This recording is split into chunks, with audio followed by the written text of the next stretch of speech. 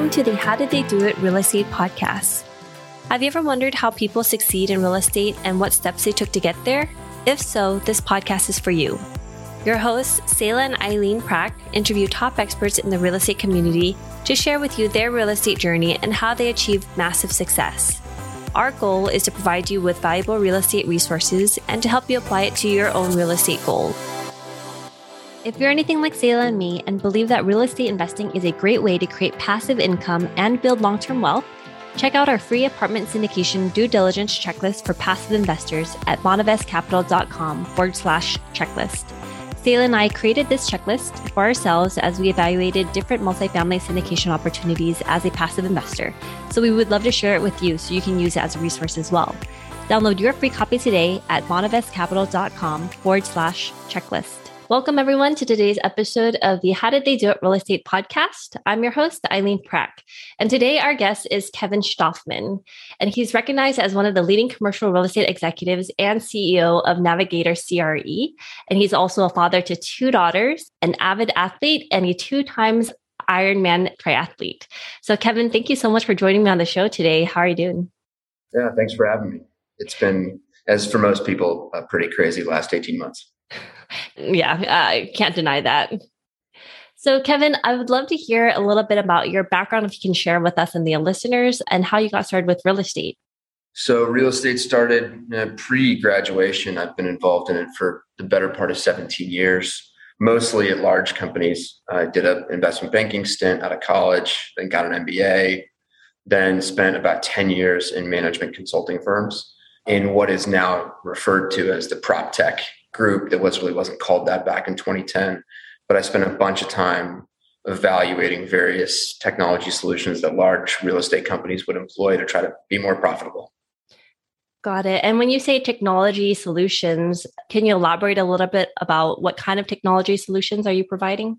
Yeah, it was all over the place, right? Accounting systems, CRMs, access control tech, sensors, data integration in warehouses, visualization tools, pipeline and investment tools, construction and development tools. It was just any technology that was ostensibly supposed to make people more efficient with their time and be able to make decisions faster, because there's always more money chasing less deals. So today, what is your main primary focus? So I joined Navigator a couple of years ago as their COO, and most of our business is around the ingestion, analysis, integration, and visualization of data. So financial data, operational data, market data, demographic data, really anything that a company would use to try to make decisions faster.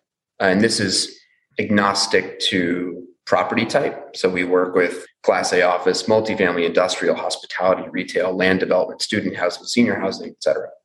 This is also agnostic to life cycle stage. So some of our companies are just trying to find the best deals to bid on them. Some are trying to do ground up construction and development. Some are merely capital allocators that just give a bunch of money to other operators and then evaluate their performance and reallocate as necessary. And some are just occupiers. They aren't even in the business of real estate. They are aviation companies, pharmaceutical companies, but they occupy a bunch of real estate and they're trying to make effective occupied decisions based on that. So we work with companies as large as Blackstone and companies as small as a family office that might own 1,000 multifamily units. So what kind of data are you pulling into, and how do you marry between the data that you're pulling and evaluating what the needs are of your customers?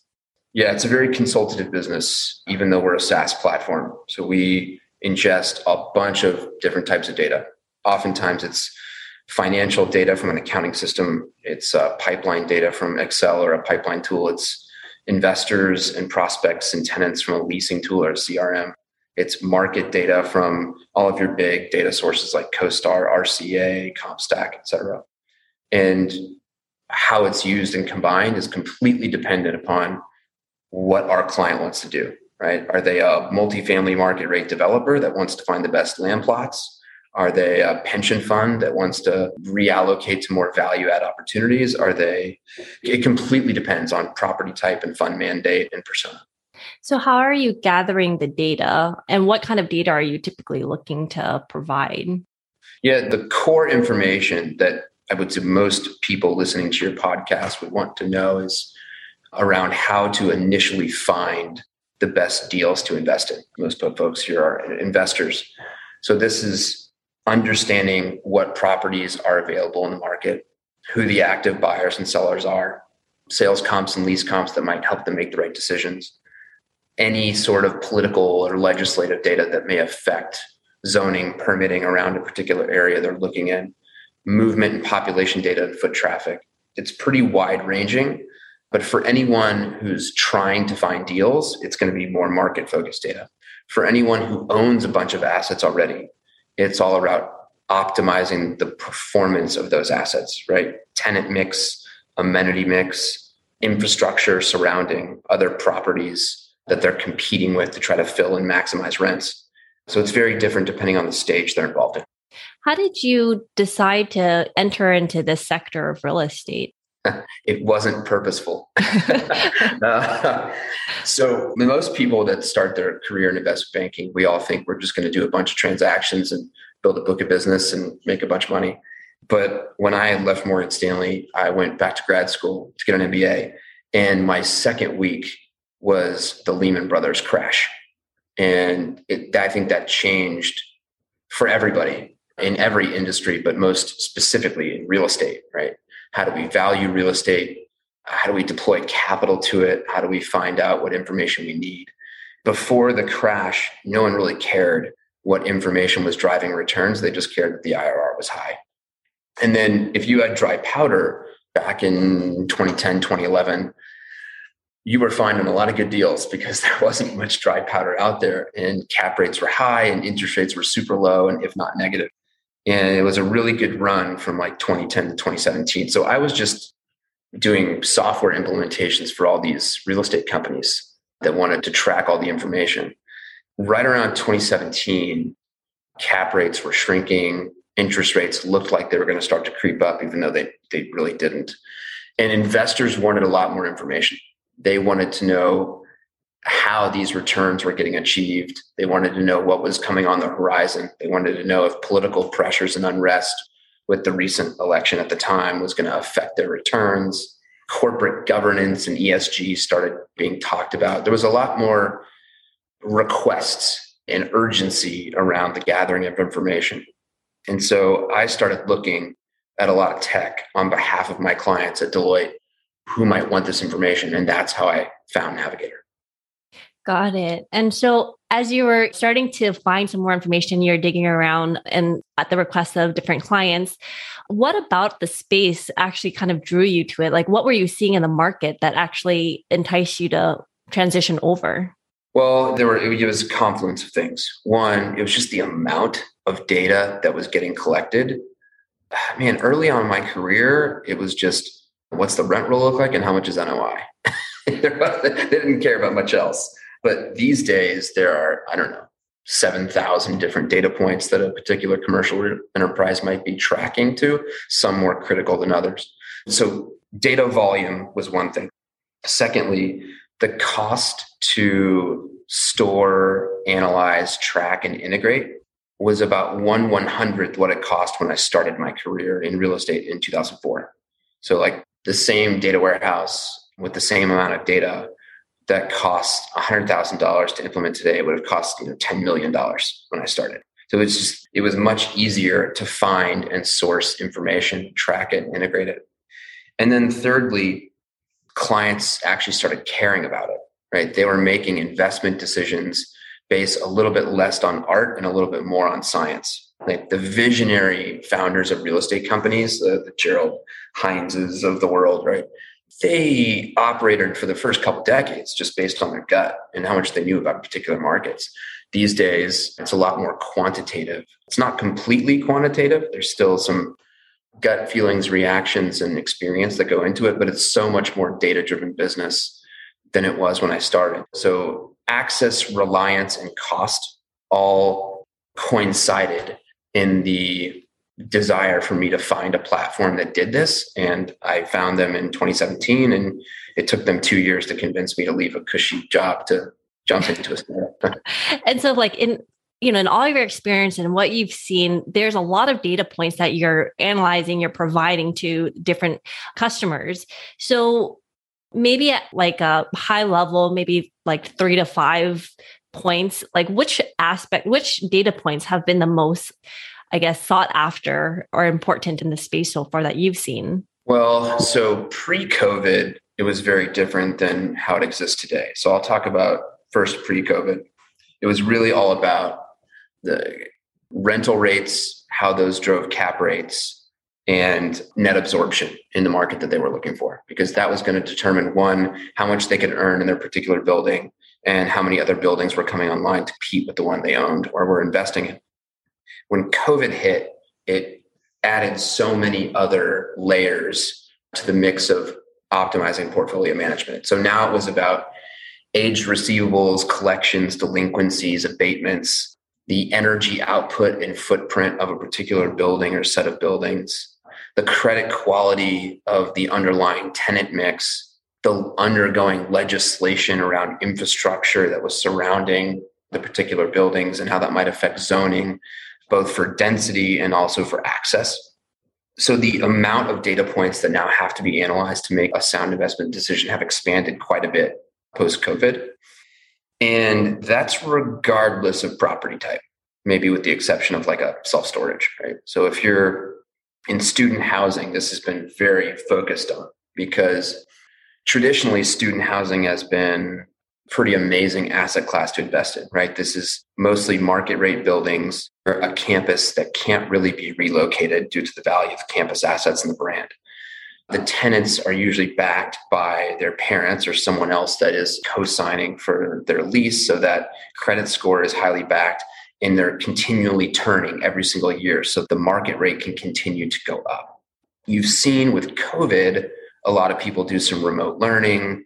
And even when they were allowed to come back to campus, this hybrid move where they could accomplish a lot of things without commuting. So that's called into question which student housing assets are sound investments versus which ones are risky. And we've learned that if you're a tier 1 university with an acceptance rate that's still below 20%, which would mean that 5 people are applying for any one available position, there will continue to be plenty of demand for housing stock surrounding that campus university.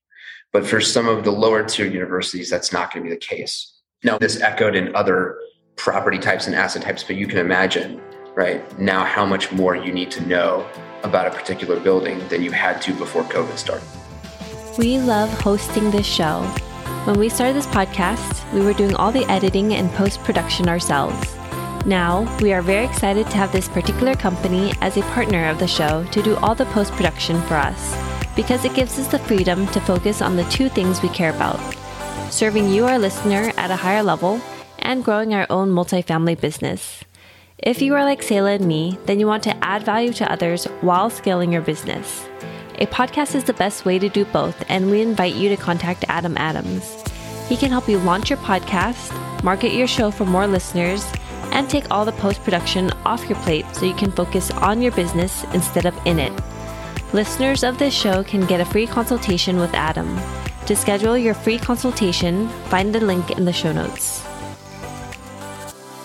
Got it. And so with all this additional data that we have access to now, does that mean that the pool of good quality properties that you're looking to acquire now becomes a lot smaller?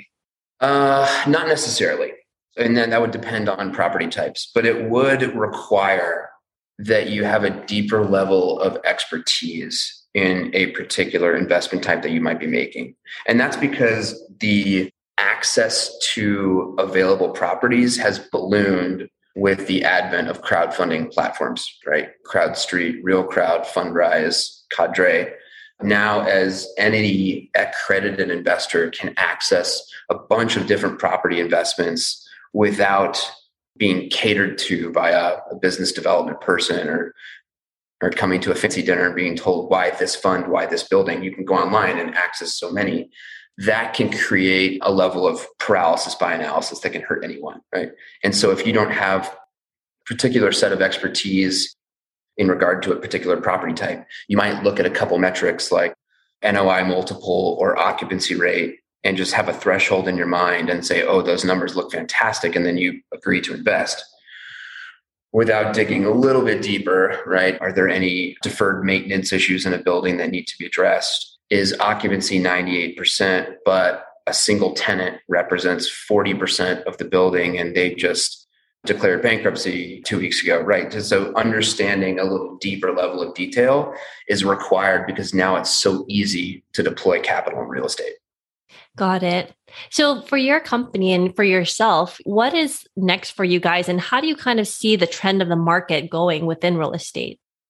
Yeah, we have about 2 billion square feet of owned assets on our platform, represented across a variety of clients: Blackstone, Starwood Capital, Newmark, Brandywine, and most of that is in North America. So the next step is to continue to organically grow with our clients geographically. We just opened up our London office last month, but we definitely want to grow market share across most of the main food groups in the US. And when I say main food groups, I mean office, multifamily, industrial logistics, retail, and hospitality.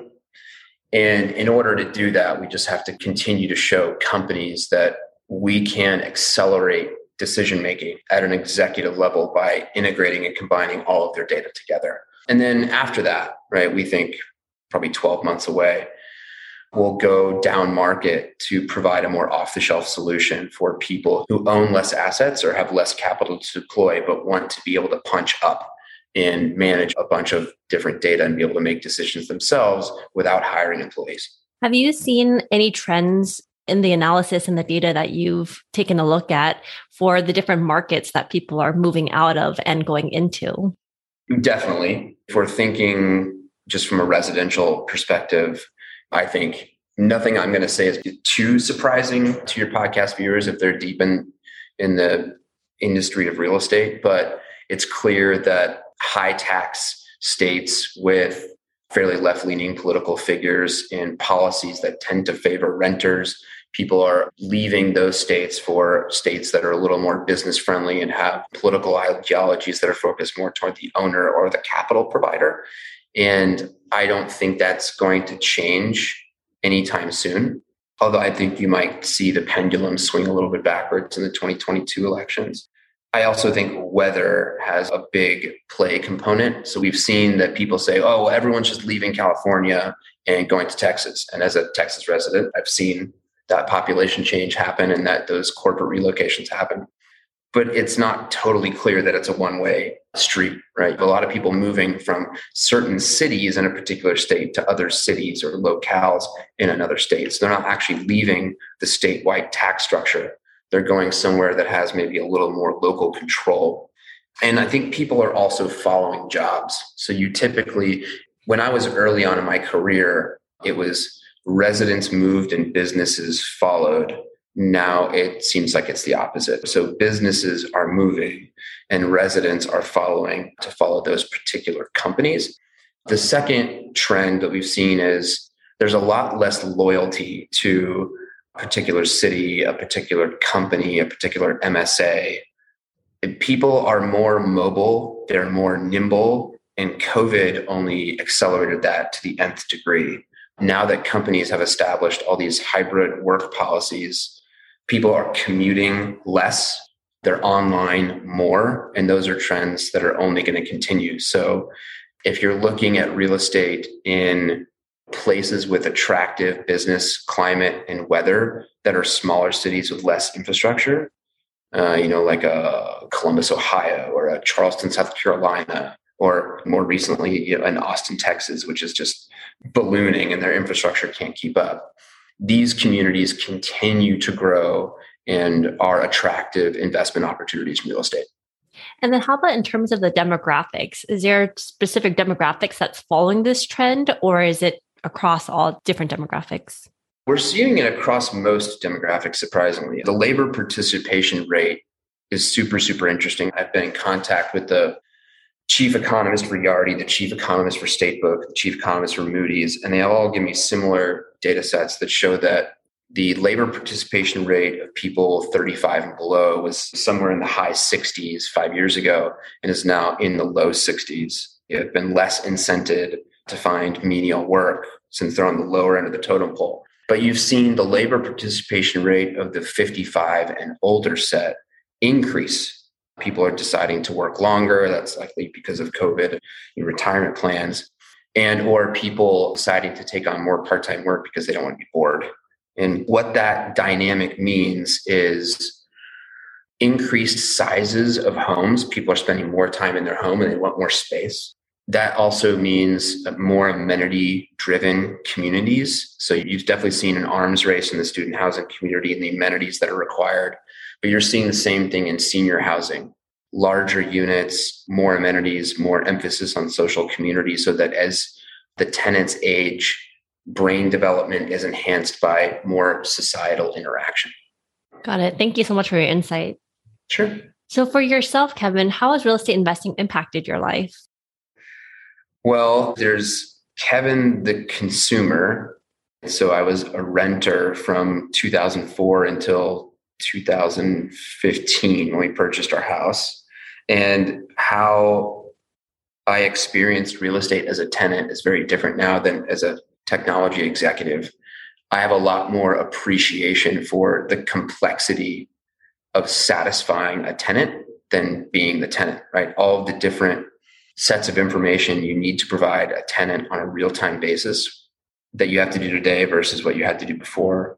Secondly, like anyone else, wish I had purchased much, much sooner, right? There are a lot of headaches that come with being a homeowner that you don't have to deal with when you are a renter, right? You can have maintenance companies handle all of if electricity goes out or you lose Wi-Fi or an appliance breaks, right? You can just submit a work order when you live in an apartment community. And when you're a homeowner, you have to deal with all that stuff yourself. But all those headaches aside, it always seems better to have control over your domain and to take advantage of the financing mechanisms that allow you to push the payments to satisfy those financial obligations out for many, many years while growing equity, which you do not get to do as a renter. Some cities, it's been harder to do that, right? San Francisco, Los Angeles, Manhattan. But in most cities, the calculus is like, it's not even close. You definitely want to be an owner and not a renter. And I didn't appreciate that until later in life and later in my career. I wish I had acted much earlier.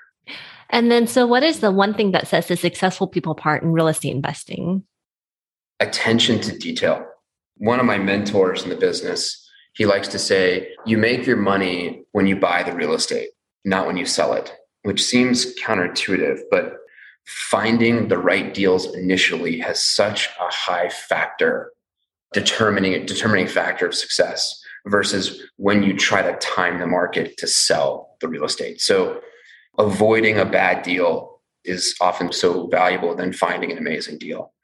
So if your listeners take away one thing from this, it is don't regret missing out on a deal that got swallowed up quickly because you wanted to do more research and wanted to just gut check whether this was the right deal for you. You don't miss out really when you miss those deals because the capital remains in your bank account, remains in your wallet.